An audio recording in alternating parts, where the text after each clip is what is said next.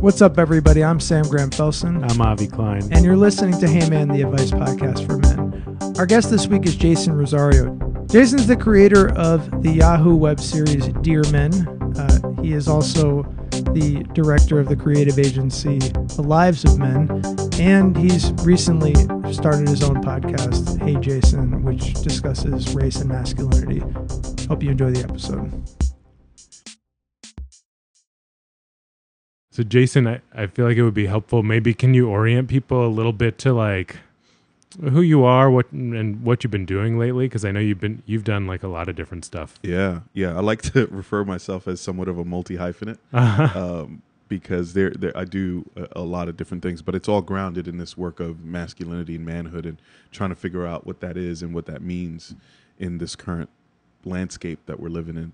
But by way of background, my background's in finance. Mm-hmm. I like to joke that I'm a reformed finance guy because I left my job in investment banking, real estate finance in early 2017 when I launched the brand The Lives of Men, which is dedicated to be a resource to men, particularly men of color, as we navigate manhood.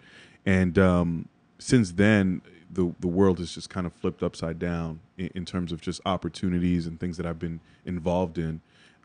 So when I launched the brand, it was pre-Me Too, pre-Trump, or actually right after Trump, because I'd started to conceive the idea for it mid-2016, but I launched in 2017, so it kind of just started happening, and it just felt like the right time, because in large part, what was happening in my personal life was that I was becoming this, I just was increasingly unfulfilled at work, coupled with the fact that I was kind of always on this journey of self-discovery, self-recovery.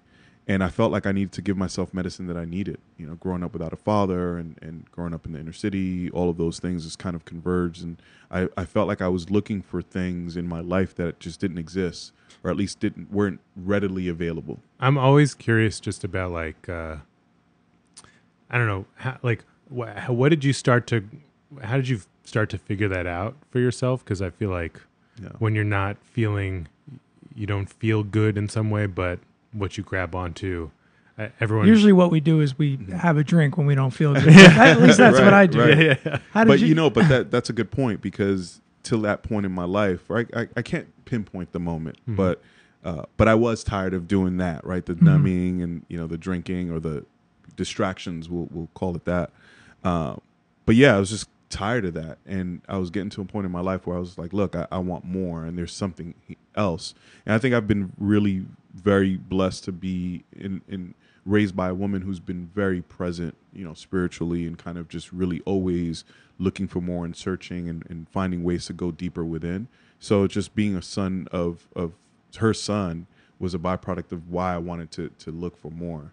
And so I wanted to create this platform. I didn't know what it was going to be or where it was going to go, but I created it. And then you fast forward, Me Too happens, right? The landscape changes, and then it's just like, okay, now is the perfect time for this, right? For this conversation to take place. So you fast forward from 2017 to all the way through 2017. I kind of started to do this work. Started to do workshops. I became a DOE, Department of Education vendor, and created a curriculum that I started to deliver in New York City high schools with young men, and then started working with companies around diversity and inclusion, and then connected with Yahoo and wound up with my own show. And Avi, you were my first guest. Yeah. So my own show called Dear Men, that kind of was an offshoot of these conversations around masculinity. And then now, and we were talking offline, it's just my work has evolved to really exploring ways to create not only physical spaces for men to have these conversations, but thinking about the way forward and what are the tactical steps for men that we need to take, or that we can take to inform kind of how we're going to redefine masculinity. And I hate to use that phrase because it's so overused, but really what is the way forward? So I'm spending a lot of time thinking about that right now.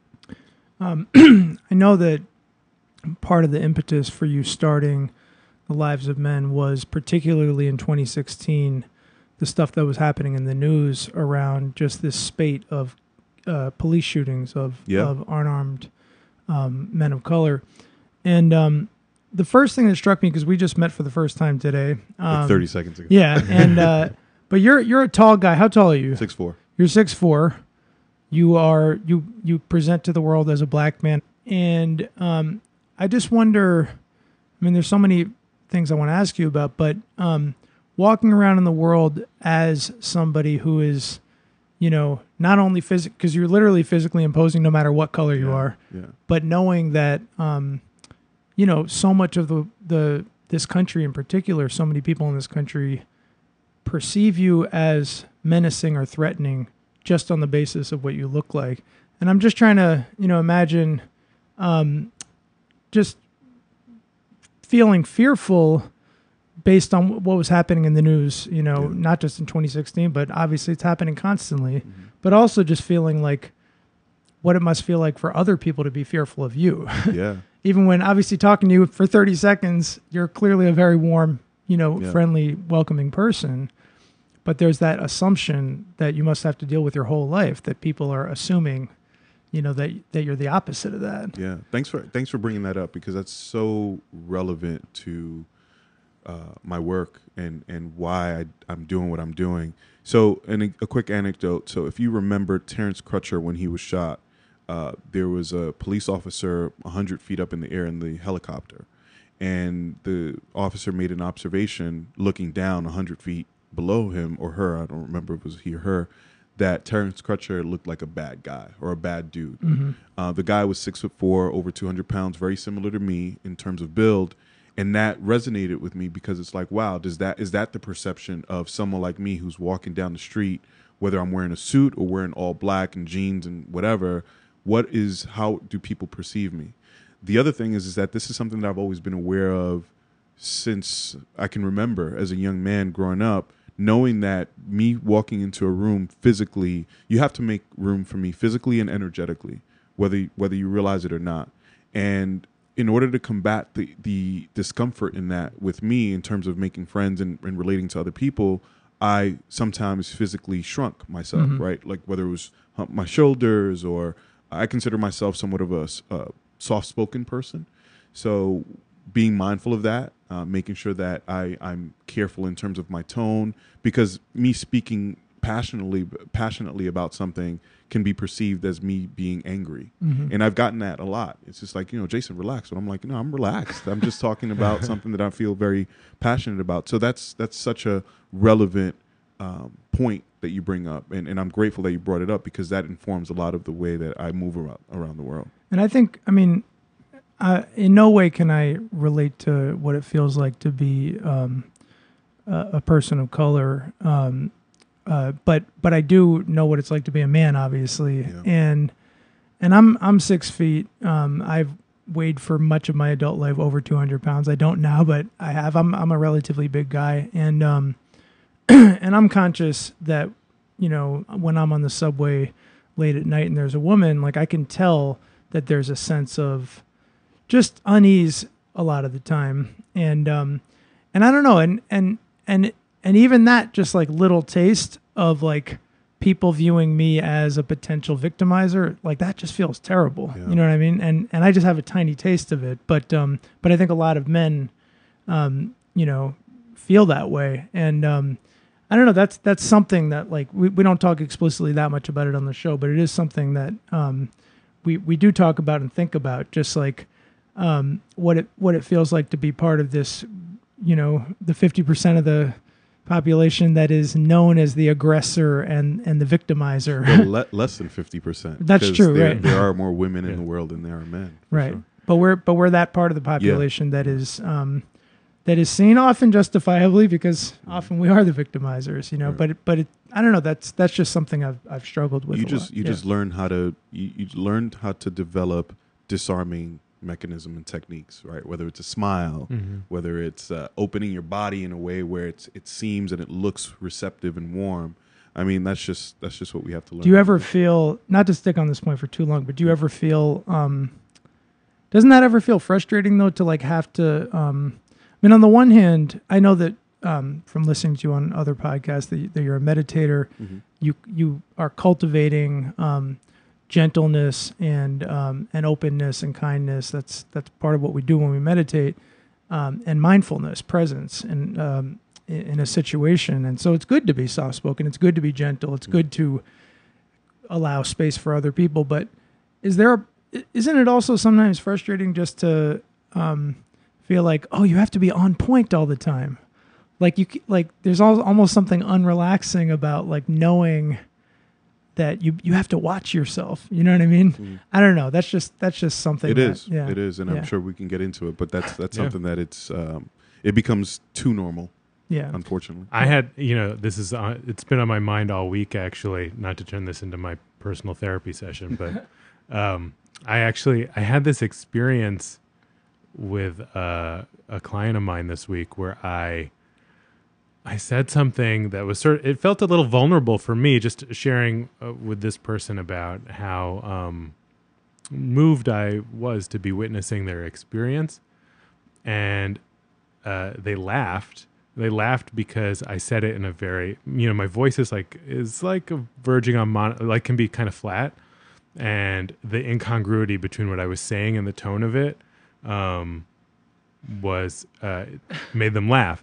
And I felt really embarrassed by it. And I've just been kind of like chewing over it all day and just thinking about my voice.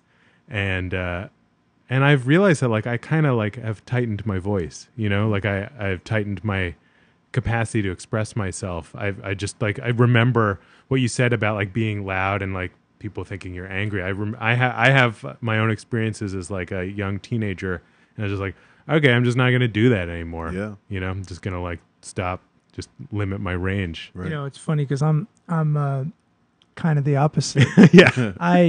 I grew up kind of often, I think, shrinking, hunching my shoulders, doing the kind of stuff that you were talking about. And I always felt like, maybe like overcompensating, being gentle or non-threatening, because I didn't want to have conflict with other people. And I'm realizing now that I think to some degree I was repressing a lot of anger that I had, and now unfortunately sometimes it comes out. And like I think of myself as a gentle guy, but I'm like, like there's actually ungentle stuff brewing inside me, probably, because I had too much suppressing it throughout my life. But anyway, that's a lot of heady stuff. Jason, something I wanted to ask you about, which something Sam and I talk a lot about, is like dealing with our senses of failure. Sam has talked a lot about like his disappointment. He published his first novel last year. Yeah. Last year? So it feels like so long ago already. It was the first day of 2018. So was it really? It was January 2nd, 2018. Yeah.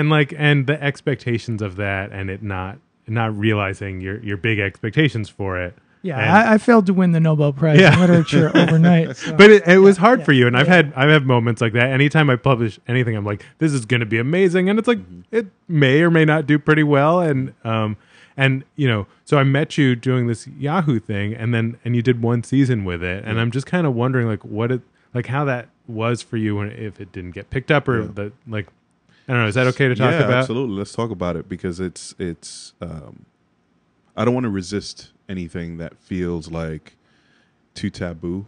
It's part of my healing process. Yeah. So let's do it. In terms of the Dear Men show and the one season that we had, I've had to redefine my what I think is success and what I think is failure as it relates to this show in particular, right? Mm-hmm. Because on one side, yes, it wasn't picked up for season 2.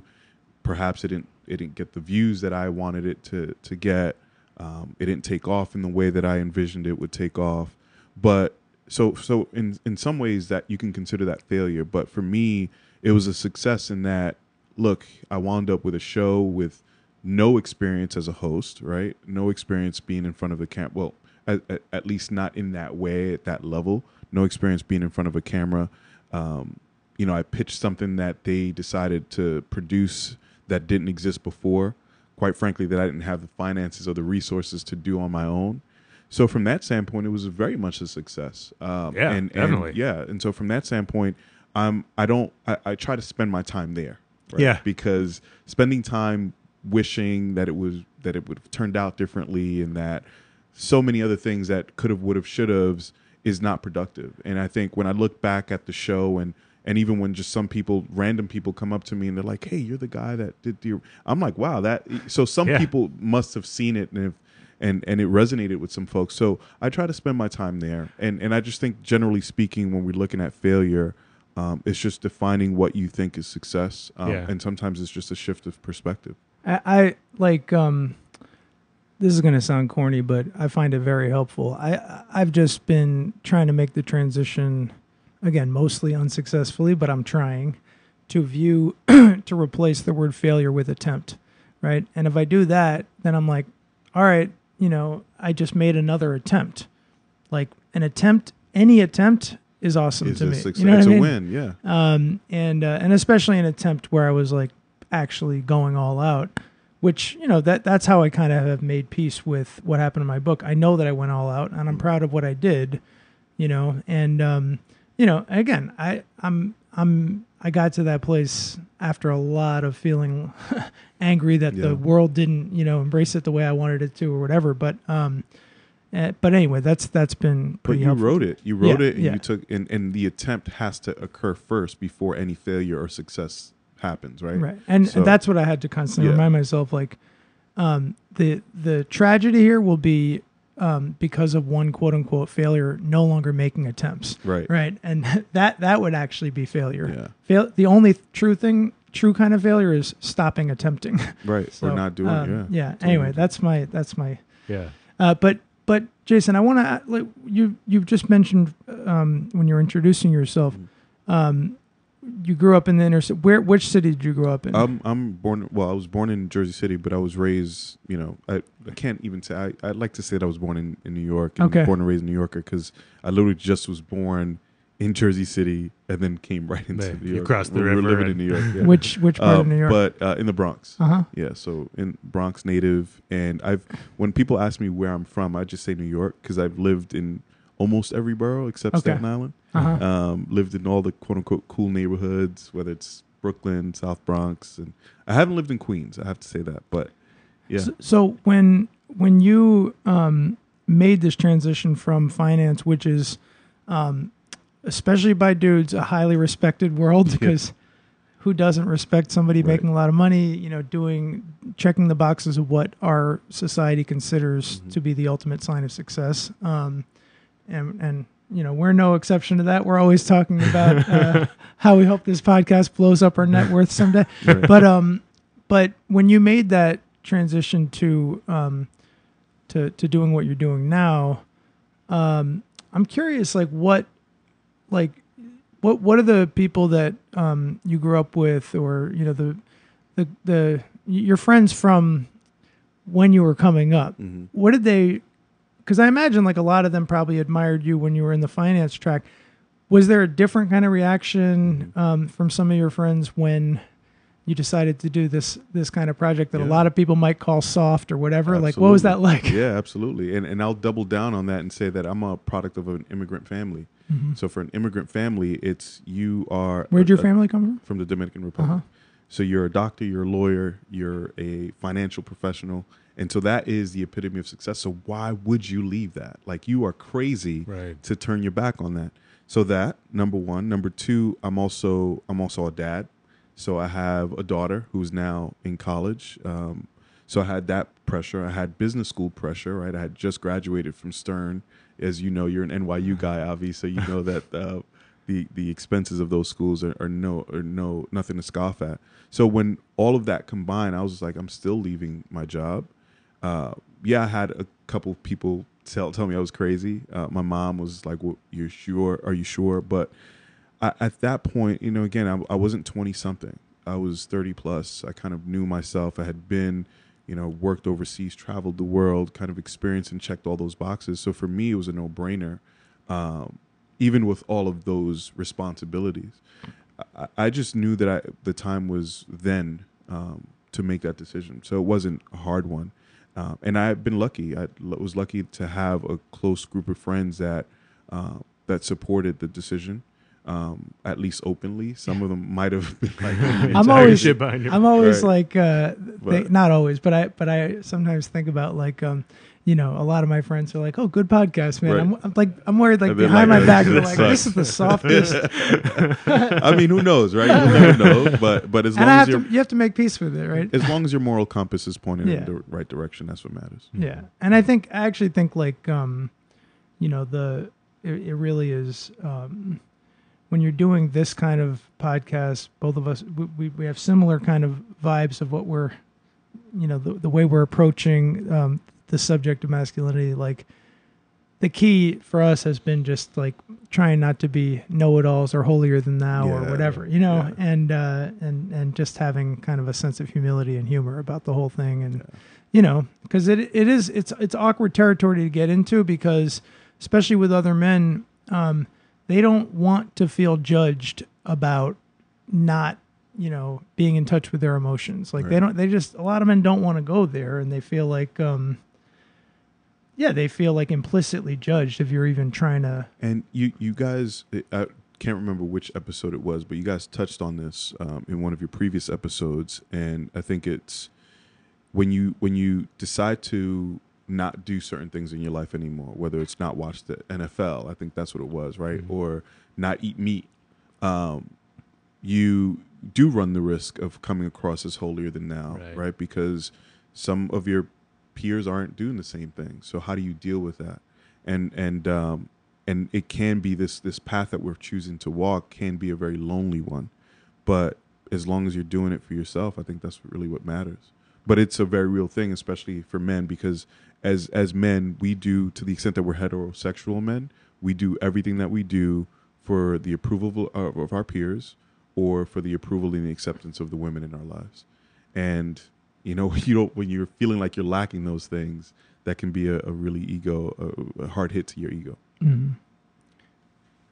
Yeah, I'm just thinking about that. I don't know, my mind's all over the place today, but I had this funny experience a couple weeks ago.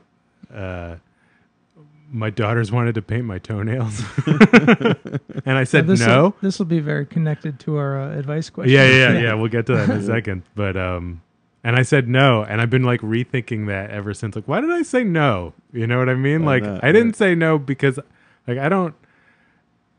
Then I was like, I don't even care. Like, I don't care really if my I don't think I've ever allowed myself to want my toenails to be painted, but like I wouldn't care if it did. It's just a funny thing to be like, oh yeah, like I'm not really thinking about this versus like in terms of what I want. It's just sort of like, how are other people going to think about this? Mm-hmm. You just gave me PTSD about something, which is that when I was in high school, like there was this there was this crew of girls who were really attractive and popular. And I was friendly with them, and I was at a party, and they convinced me to let them like put makeup on me and like do my hair like a woman or whatever. Mm-hmm. And I was like, whatever, because it was like these hot girls are doing They're this to touch me. I'm That's like, cool. yeah. I'm like, I just said you do everything exactly. you do for the yeah, there you go. Right. And they were like, yeah, you know, like talking a big game about how it showed how vulnerable and cool I was to. Wow, that's pretty to be progressive. And yeah, well, 90s. I grew up in a very, I grew up basically in the Park Slope of Boston, like the most. Actually, I grew up in a very Dominican neighborhood, and Boston is very pro-Dominican because of David Ortiz and Pedro Martinez. Yep. But a very progressive, diverse part of Boston where that kind of thing was. That wokeness was a thing before wokeness existed. But anyway, of course, like. They were acting all cool about it, and then like a week later, like this photo that they had taken was like circulated all over school, and I was like, "Oh, look at this bitch like dressed up." So anyway, I think I would be scared if my daughter tried. I have a daughter. She's not old enough to paint my toes yet. She's 7 months, but or if my son, who's 2.5, tried to paint my toenails, I think I'd be like, "Nah, I'll pass on that one." Does he ever paint his fingernails? No, or but. toenails? Maybe we should just go into the let's go question. into because this is like very relevant. Okay. I'm gonna read the question. And then we'll discuss it. Hey man, I'm having an issue with my in-laws that I'm hoping you can help me with. My wife and I are both 35, have been married for 5 years, and have a 4-year-old son. My wife and I both proudly identify as feminists and want to raise our son in a way that is consistent with our values. Among other things, this means allowing him more flexibility in deciding who he wants to be, how he wants to dress, what he gets to play with. I know he's young, but we support him in expressing a broad range of feelings and are trying to set a precedent now so that he knows it's okay when he's older. As a result, sometimes he chooses things that other boys may not choose. He might wear pink or purple, his hair is long because he likes it that way. He has trucks and balls, but also likes to play with a baby. This is not weird for our group of friends, and my parents are very chill and open-minded. My wife, however, is from Georgia and has always been the black sheep of her family. Her parents are uncomfortable about how we're raising our son, and her dad, in particular, seems very put off by it. He often expresses this to me, more so than to his daughter, although she is in earshot. Sometimes by saying things to me like, "You're going to have to toughen up that boy." Sometimes by asking him if he really wants to wear his hair like that, or if he wants to wear a particular shirt. It really grates on me and my wife. Do I just let it go, or is this important enough to stand up for?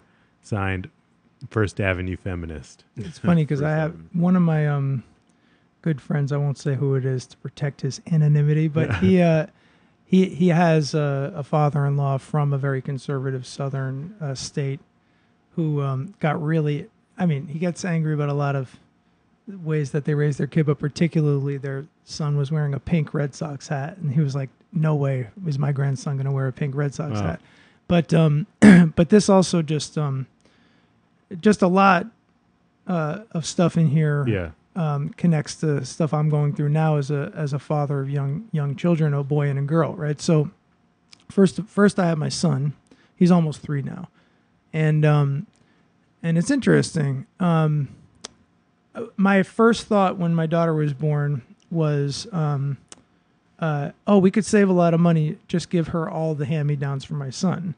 And I have to admit, like, we've gotten a bunch of dresses as gifts. Every time she wears a dress, I'm like, you look so cute. And I'm just admitting this. I'm just throwing this out there. Like, I'm not proud of it or anything, but I have to admit, like, I really like when I like the way that she looks in a dress. It just it touches me in a way that, like, it doesn't when she's wearing, like, a little girl. Yeah. So I don't know. So I'm just saying that I empathize with the questioner and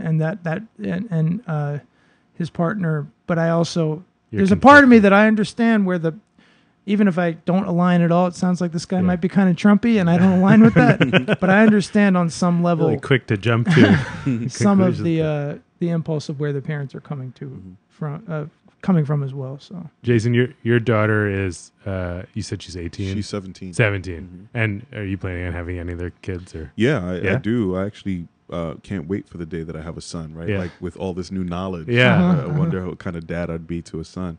But I'm going to start with where you just left off. I think it is very much a situation where we all have to agree and accept the fact that we've been socialized and we have these traditional masculine norms ingrained in us. And it's not about completely brainwashing ourselves or hypnotizing ourselves out of that thinking.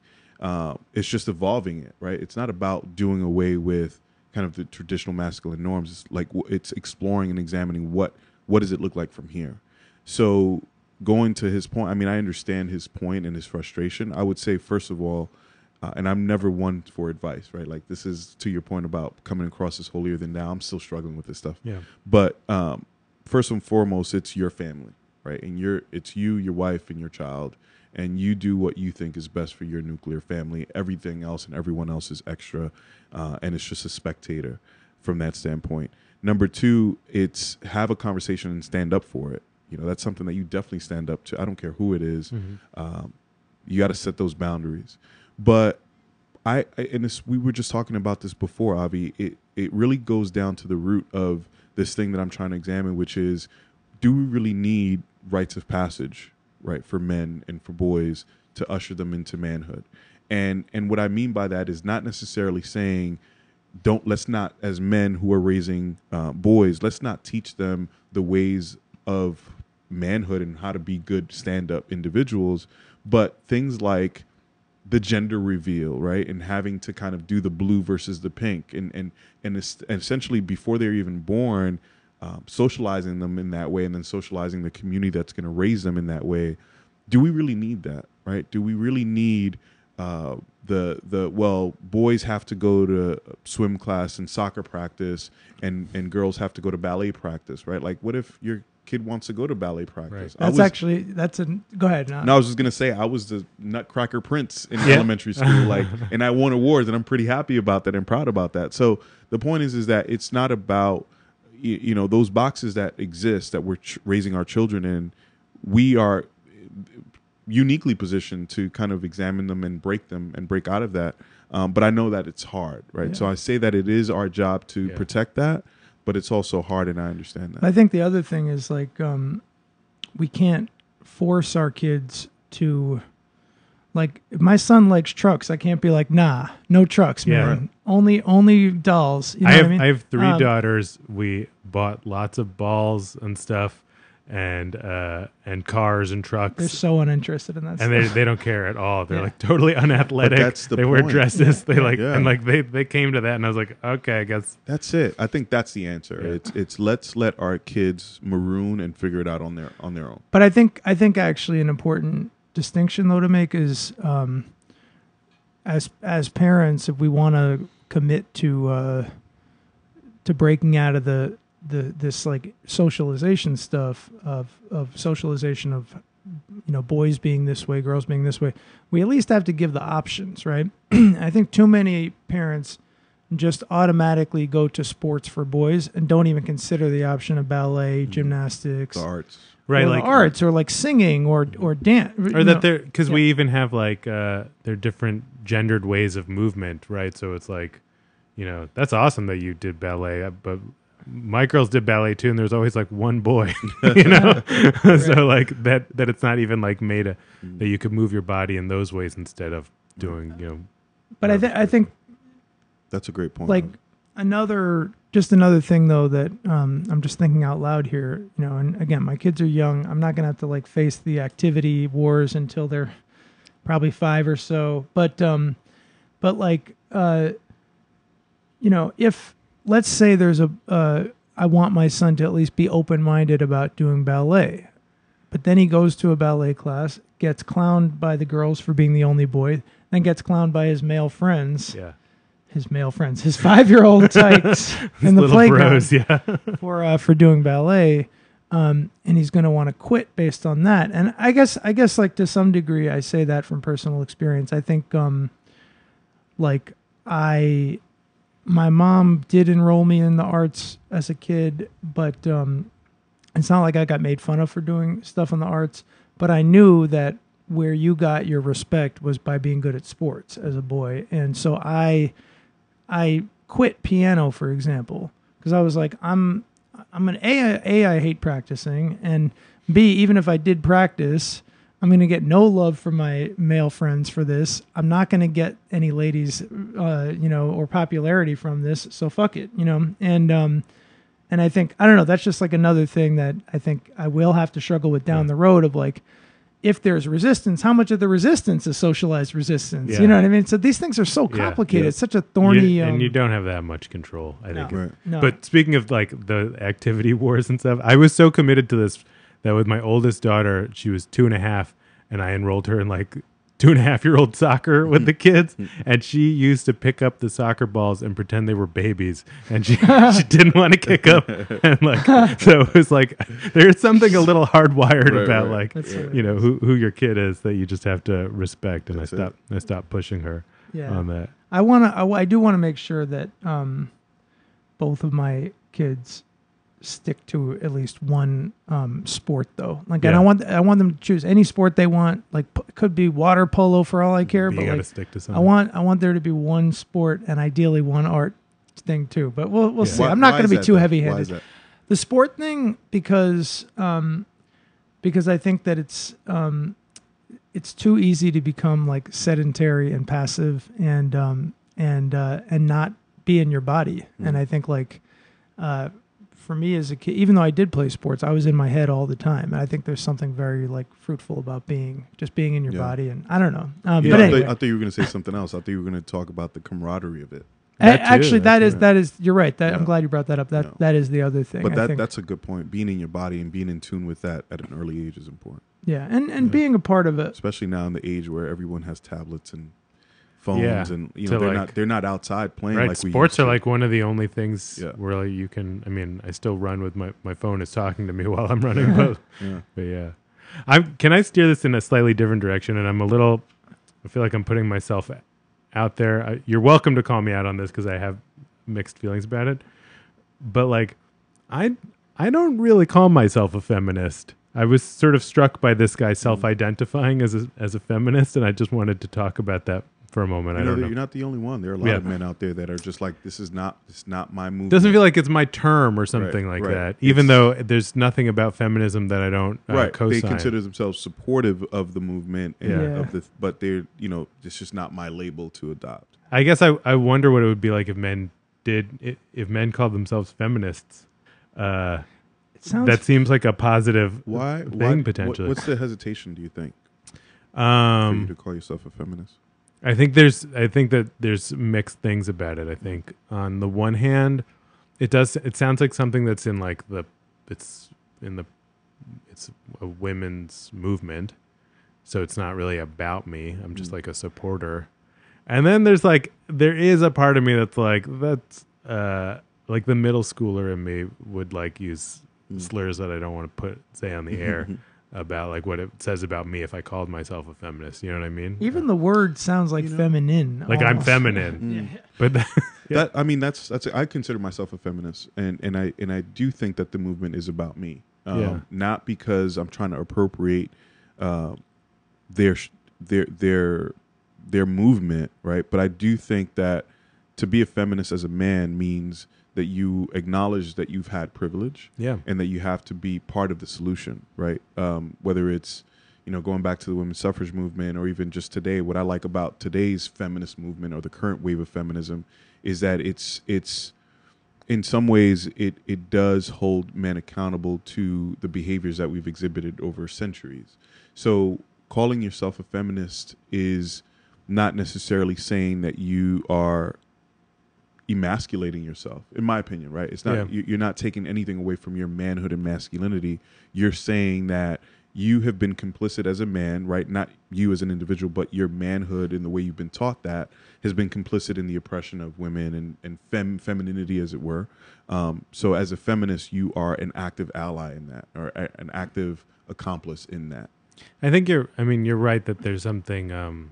So for me, it's about including, not necessarily bifurcating. Yeah, I like that. And then I'm just thinking about, it is hard. It's hard to like, what feels emasculating about it is not really calling yourself feminine. It's really that like, there are a lot of feminists who like, and Twitter is not the place to like draw conclusions, but like, sometimes people are just like, ugh, men, you know what I mean? And it's like, I don't want to be someone. I guess I do sort of feel that way, but like it's like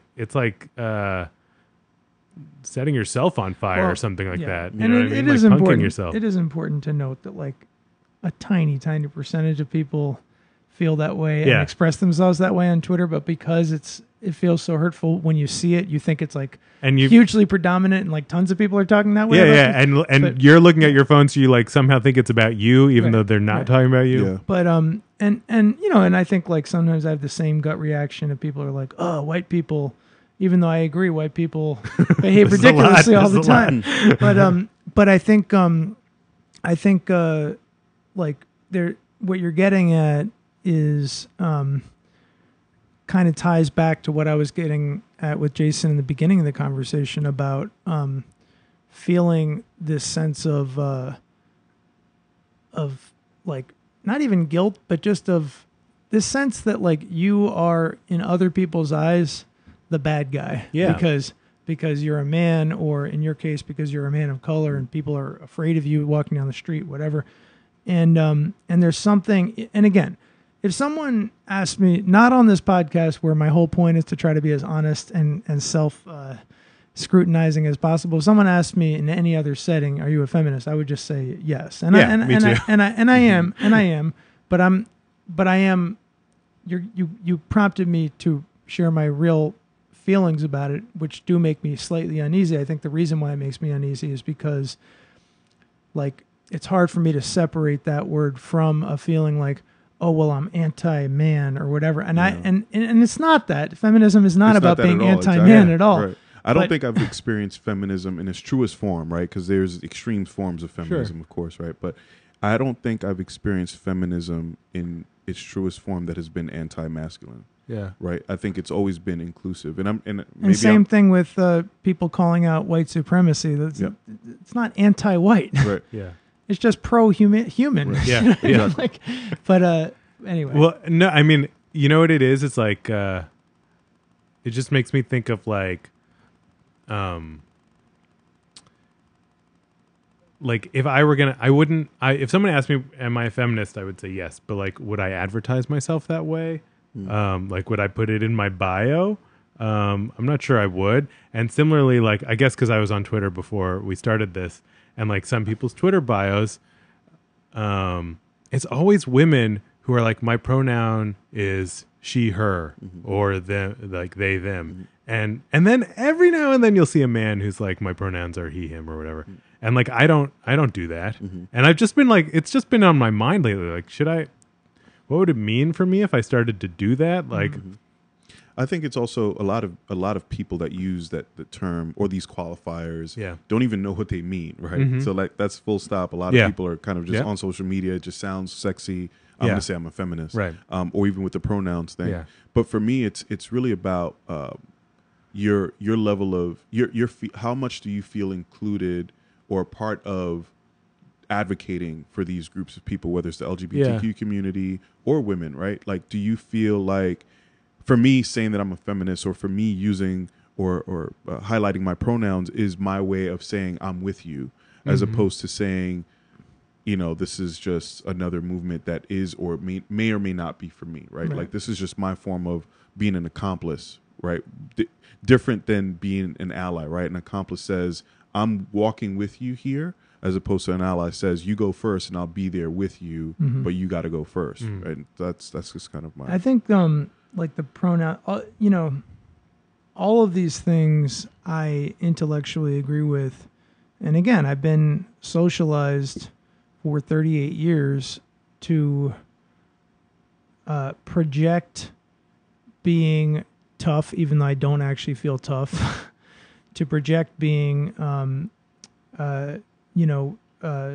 just to build walls against, around myself and around like feeling vulnerable and having, you know, visible feelings. And so, I do still struggle with like, I totally agree that, if I were to list my pronoun, in my bio, it's just about being generous towards other people and making them feel more welcomed and safe. That's all it is. Yeah. Like that it's a generous and, basically brave act, but it feels, and it's a selfless act. And it's because you don't need it for yourself, but you know that someone perhaps reading your bio might feel much more welcomed or get the impression that you would understand them a little bit better. I mean, I think that should be part of new masculinity in my opinion, right? It's this idea of being inclusive, whether or not you identify with it directly. But what's so tricky about it, and I think the reason why, I still am not putting it in my bio, not consciously, this is all unconscious, but I'm still not putting it in my bio because on some level I feel like it's something other than an act of generosity and inclusiveness. It's like it's a belittlement of myself, or like it's or it's just like it's I don't know. Do you think it's too proximity? Do you think it's the proximity to being feminine is too close? Like that, the act of you. It's a feminine thing to say. These are my pronouns. It's a feminine thing to even like. Is it even a question? Obviously, I'm a dude. Like, you know what I mean? Like, it's like. I'm just laughing at. Like, no, but it's you're articulating that voice. Yeah, it's true, I know though, that right? Voice. Because and I think what it boils down to is like, again, this is a corny formulation, but I think there's something true about it. Like, the most masculine people in my mind are the least self-conscious about their masculinity. Right. They just know they're men. They feel totally fine about being a man, and they're not threatened at all by expressing their feelings, going to therapy if they need therapy, listing their pronoun if they need a pronoun, doing ballet if they want to do ballet. You know what I mean? Those are obviously the most secure men. I mean, it just touches. This is I'm curious, how long can we talk about this, because it touches like a lot of different things. I mean, one, there's also like virtue signaling, which is such a turnoff, and I'm like never a joiner to anything. So it's like, am I just saying I'm like a quote unquote good guy by putting up my pronouns? Like that's a great point. I think the virtue signaling thing though, it's so interesting. It's like, again, out of fear of sounding holier than thou, we often just stay silent and are like complicit in bad things happening. You don't seem so hung up on this. This is not like I'm not because it's to your point. I think it's your who are you and how comfortable are you in your identity, and you know it's also you understand that I have multiple identities that I walk with and I show up in the world on a daily basis. So for me, call it code switching isn't as much of a conscious thing. It's just like I'm just being in this moment. But no, I don't think it's a big thing. I have friends in the LGBTQ community. I have trans friends, and I've never felt uncomfortable in their presence. Whether it's showing affection by way of hugging or what have you. I've never felt uncomfortable in that space. So for me, it's just not a thing. Was it ever a thing? Like when you were younger? Did you feel less comfortable around those things? Or like, for example, like you said, you have multiple identities. Like I'm thinking, I mean, another thing I'm sure at some points in your life you've had to deal with is somebody saying you're not acting black enough, or you're acting too black, or you're not acting Dominican enough. What I do get is I like to dress a certain way. Yeah, right? You're a good dresser. I love that, right? And it's just my thing. Yeah. And for whatever reason, cis straight men associate dressing well and wearing your pants that fit to that being gay, right? And so I've gotten that a lot. It's just like, oh, are you gay? And I've even gotten that from ex-partners of mine. It's like, why do you care so much about your appearance? And I'm like, well, there's a difference between being metro, right? Metrosexual, where it's just like you got to file your nails and all that, and caring about your appearance. And so I care about my appearance and the way I dress and all that, because it speaks to the level of care that I take in my own personal life, and then just the care that I'm going to take in caring for the people that I love. That's just my expression of that. But that's kind of what I've struggled with. It's such a funny thing. I've been thinking about this a lot because like my wife for my birthday last year bought me a bespoke shirt at like one of the finest high-end shirt makers in the city, and I felt so self-conscious because I was like, I don't know if he's the finest. He's the guy that everyone goes to, not to shit on your. Well, he's shitting on your shirt. No. He makes shirts for celebrities. He makes shirts for movies. He's the guy. He's like the New York guy. He's a big. But anyway, like, and it's super. Carl. It's super expensive to buy one of these shirts, and I like when I got. She gave me this gift certificate to go in and get the thing custom made, and I was like, and I honestly I wasn't very nice about it. I was like, I think you should return this, get something else or whatever, and it's fun, and I got over it and I got it. I actually liked it so much that I got another one, and it was a funny thing for me just to think about, like, even that idea of like not thinking about my appearance is also socialized. Like, so I used to be proud of myself. Like, I don't give a fuck about like clothes. Like I'm a rugged individualist. If anything, like I brainwashed myself into like thinking that it was a badge of like honor to not care. But I realize now, like, that clearly part of it was like I was just socialized to think that like caring about my appearance is a knock on my masculinity. Right, it's feminine. Yeah. How'd you like get? Were you always interested in clothes, or how'd you get? I mean, my grandfather was a sharply dressed man. Yeah. Super sharp. Wear like these nice hats and all that. I think it was just I got it from him and my mom as well. But I think again it comes down to a lot of, and maybe it's my way of overcompensating. To be honest with you, maybe it's my way of showing up into a room where traditionally wasn't meant for me to be there, right? Whether it was a corporate boardroom or academic circles or what have you, and finding ways to disarm people so that they actually heard me and felt me, as opposed to just judge me by the way that I looked and showed up. So for me, it was I'm sure it had something to do with, let me make sure that I'm dressed to the nines so that I at least eliminate that barrier of engagement so that then I can engage in the most purest forms. So maybe, perhaps, but it wasn't.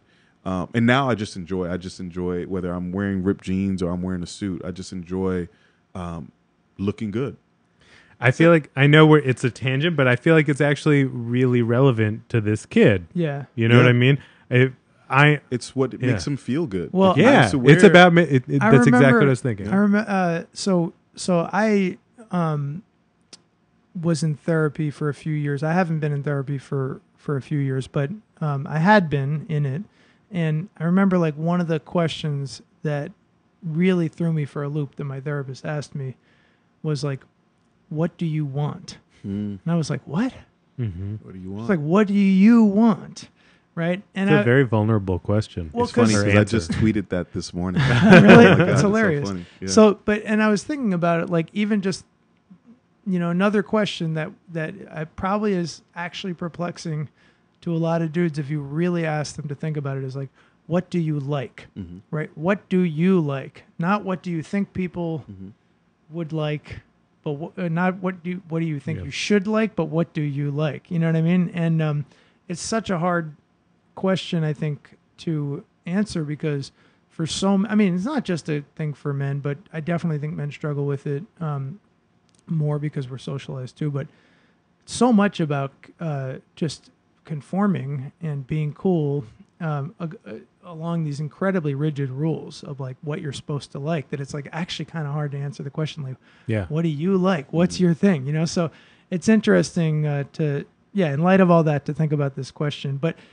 I guess like we always skirt around the actual question that they're asking. The actual question Yet again, is the actual question is just how to deal with the father. How to deal with the father. Yeah. I mean, we're all very, I think we spent a lot of time kind of supporting this guy, this feminist in how he's raising his son. And I think, admire what you're trying to do in terms of how you raise your son, but you're really asking a manners question, which is how do I confront my in-law about? Yeah, I think you respectfully pull him to the side and say, look, I respect that you have your views, but this is my family, and this is between, as long as you have the buy-in, his wife's buy-in, as long as they're a united front in that, I think you confront him in the most respectful way possible and just say, look, these are the things, this is what makes me comfortable, and this is how I want to raise my family, right? And I would ask that you respect that. And I think that is definitely the correct way to go about it. Yeah. But just to play devil's advocate, like I'm just trying to imagine, like what if actually we had a question that was in a somewhat similar category with Ayman Ismail, who the host of Man Up, the Slate podcast, about a guy who was getting grief from his parents because he wanted to marry outside of his religion. And I'm just trying to think like, I don't know, what if it was something like that was literally like offensive to the person's religion, to the father's religion? Like let's say like I'm Jewish, right? I grew up not religious, but my wife grew up religious Jewish, and her parents don't eat pork, right? And actually, this is kind of awkward. They don't eat shellfish either, right? Jews can't eat shellfish. Religious Jews can't eat shellfish, pork. They can't have cheese on meat. They can't have cheeseburgers, right? They got a lot of rules. Yeah. We were at a little like happy hour drink thing at a family friend's with her mother there, and they served shrimp, and our son started popping these shrimp. Oh wow! And I felt pretty awkward, and she, her mom was cool about it, but I could tell that like kind of picked up on she doesn't want her grandson eating shrimp. So I don't know. I'm just trying to imagine like I'm not saying that it's a religious thing in this circumstance, but what if it's like a religion or like a really deeply held cultural value? I think that you're transgressing. I was just going to say something that might be deeply controversial, but in my own kind of growing up and becoming an adult, I realized that the more, if I want to be happy and if I want to live in my truth, that means that I'm going to have to let go of a lot of things and a lot of people. And sometimes those people might be family. So I'm not saying that in this case he has to go out and, completely excommunicate his in-laws. But in this case that you're bringing up, where it's a very deeply religious belief, I think, again, that it has to in that scenario, it has to be that much more important for you or for the person, for the unit, both the husband and the wife, to have a common ground and say, this is how we want to raise our children, even before children arrive. And I think that's part of some of the mistakes that young people are making now, where they're dating. They're not even asking each other the questions about what are your values and what is important to you in terms of how we're going to raise a family. So that has to be there. That has to exist. And then, again, respectful boundaries are super important. And if in the case of an extreme where I know I have a lot of Nigerian friends, for example, and they're very, very strict in terms of the way they take people into their families, et cetera. So like, if that means having to say, you know what, well, my family and my parents are not going to be an integral part in helping me raise my child, then that's a decision that you need to make. But I don't think anything should get in the way of the way you want to raise your child, whether it's your parents, whether it's your in-laws, whether it's your friends. I don't think that has no room in terms, and I know it takes a village, but I don't think that has anything to do with how you want to raise your child. I mean, I agree. I agree with you. And, one thing, I mean, I think that the family unit, mother, father, and children, or father, and children, or mother, and children, is that is the nucleus, and everything else is like an orbiting moon or planet that like can help out and be a part of the larger universe. Sucks but that they're not. You may not have a babysitter, but but I think like I just want to also recognize that like the wife could be, let's say the wife, well, I guess this wife is saying she's the black sheep in her family, which kind of indicates to me that she's always felt a little alienated and maybe not super seen or heard by her parents. But I'm just extrapolating, like sometimes there could be someone who's unbelievably close with their parents, even if they deeply, profoundly disagree with them politically, culturally, religiously. And that could be hard to just say it's my way or the highway. So I'm just trying to imagine. I mean, what I've found is that even the highest boundaries of connection, religion being the quickest one that comes to mind. A religious person who believes that homosexuality is evil can be hard to convince out of that perspective, right? But I think even someone who's really religious, say, if they're your parent and you just respectfully tell them, Dad, I love you. I respect you in all of these different ways. In this regard, I disagree with you, and we're going to have to make our peace with that disagreement. I feel like 9 times out of 10, even the most religious dad will accept that and eventually come around and be like, okay, more accepting. Sure. And if they're not, if they're in that 1% that's just like so hard-hearted about that stuff, that or so holding fast to their, to their culture, or religious, or just moral strictures or whatever, then yeah, I guess it's really up to the dad to decide like whether to come back, and change. It's not up.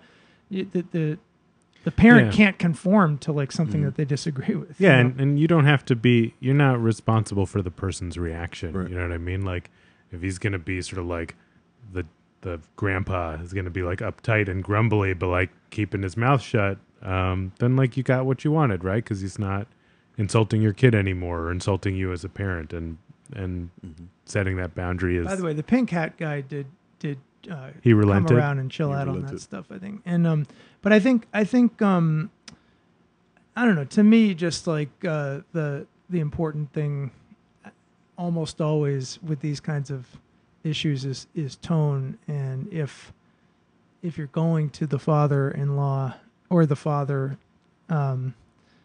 with a real sense of like trying to be where he's at, rather than coming from where you are, being like, you're wrong, you dumb, troglodyte backwards person, but just trying to be like where appreciating he's at. like this is unusual for you, or like a conventional Empathy is always the disarm. And if you're going from that place, I think that would disarm him, and don't bullshit it. Be real about the ways that you appreciate this guy as a father, and the way that his values have also been a positive in your life. And I think those kind of things will make him feel.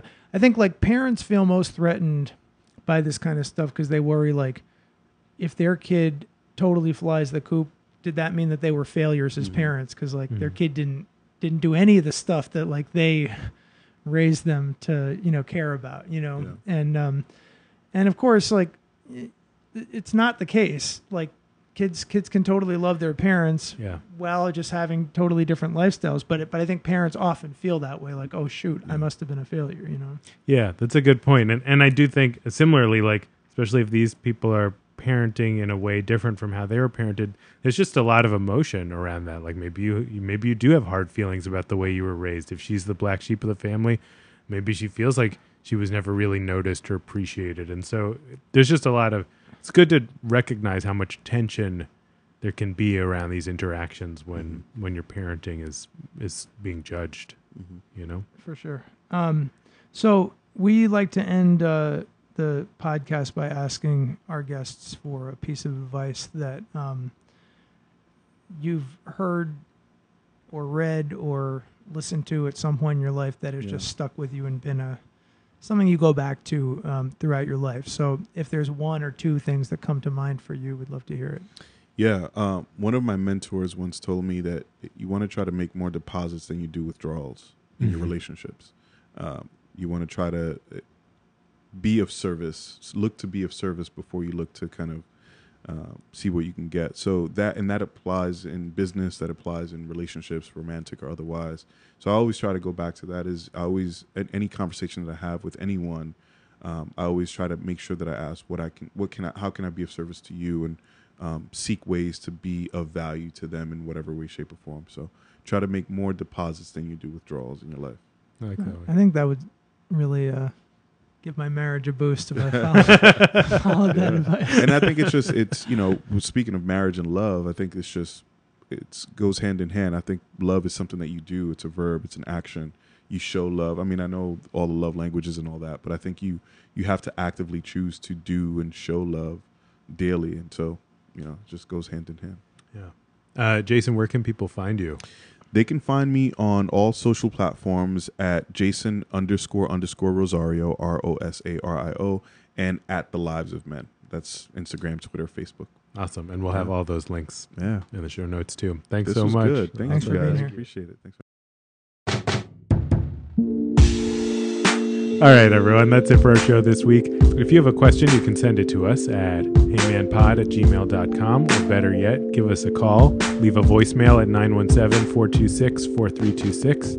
You can find us on Instagram or Twitter at heymanpod. And if you have a second, leave us a review, please. Apple Podcasts or wherever else you get your podcasts. We love them. Thanks.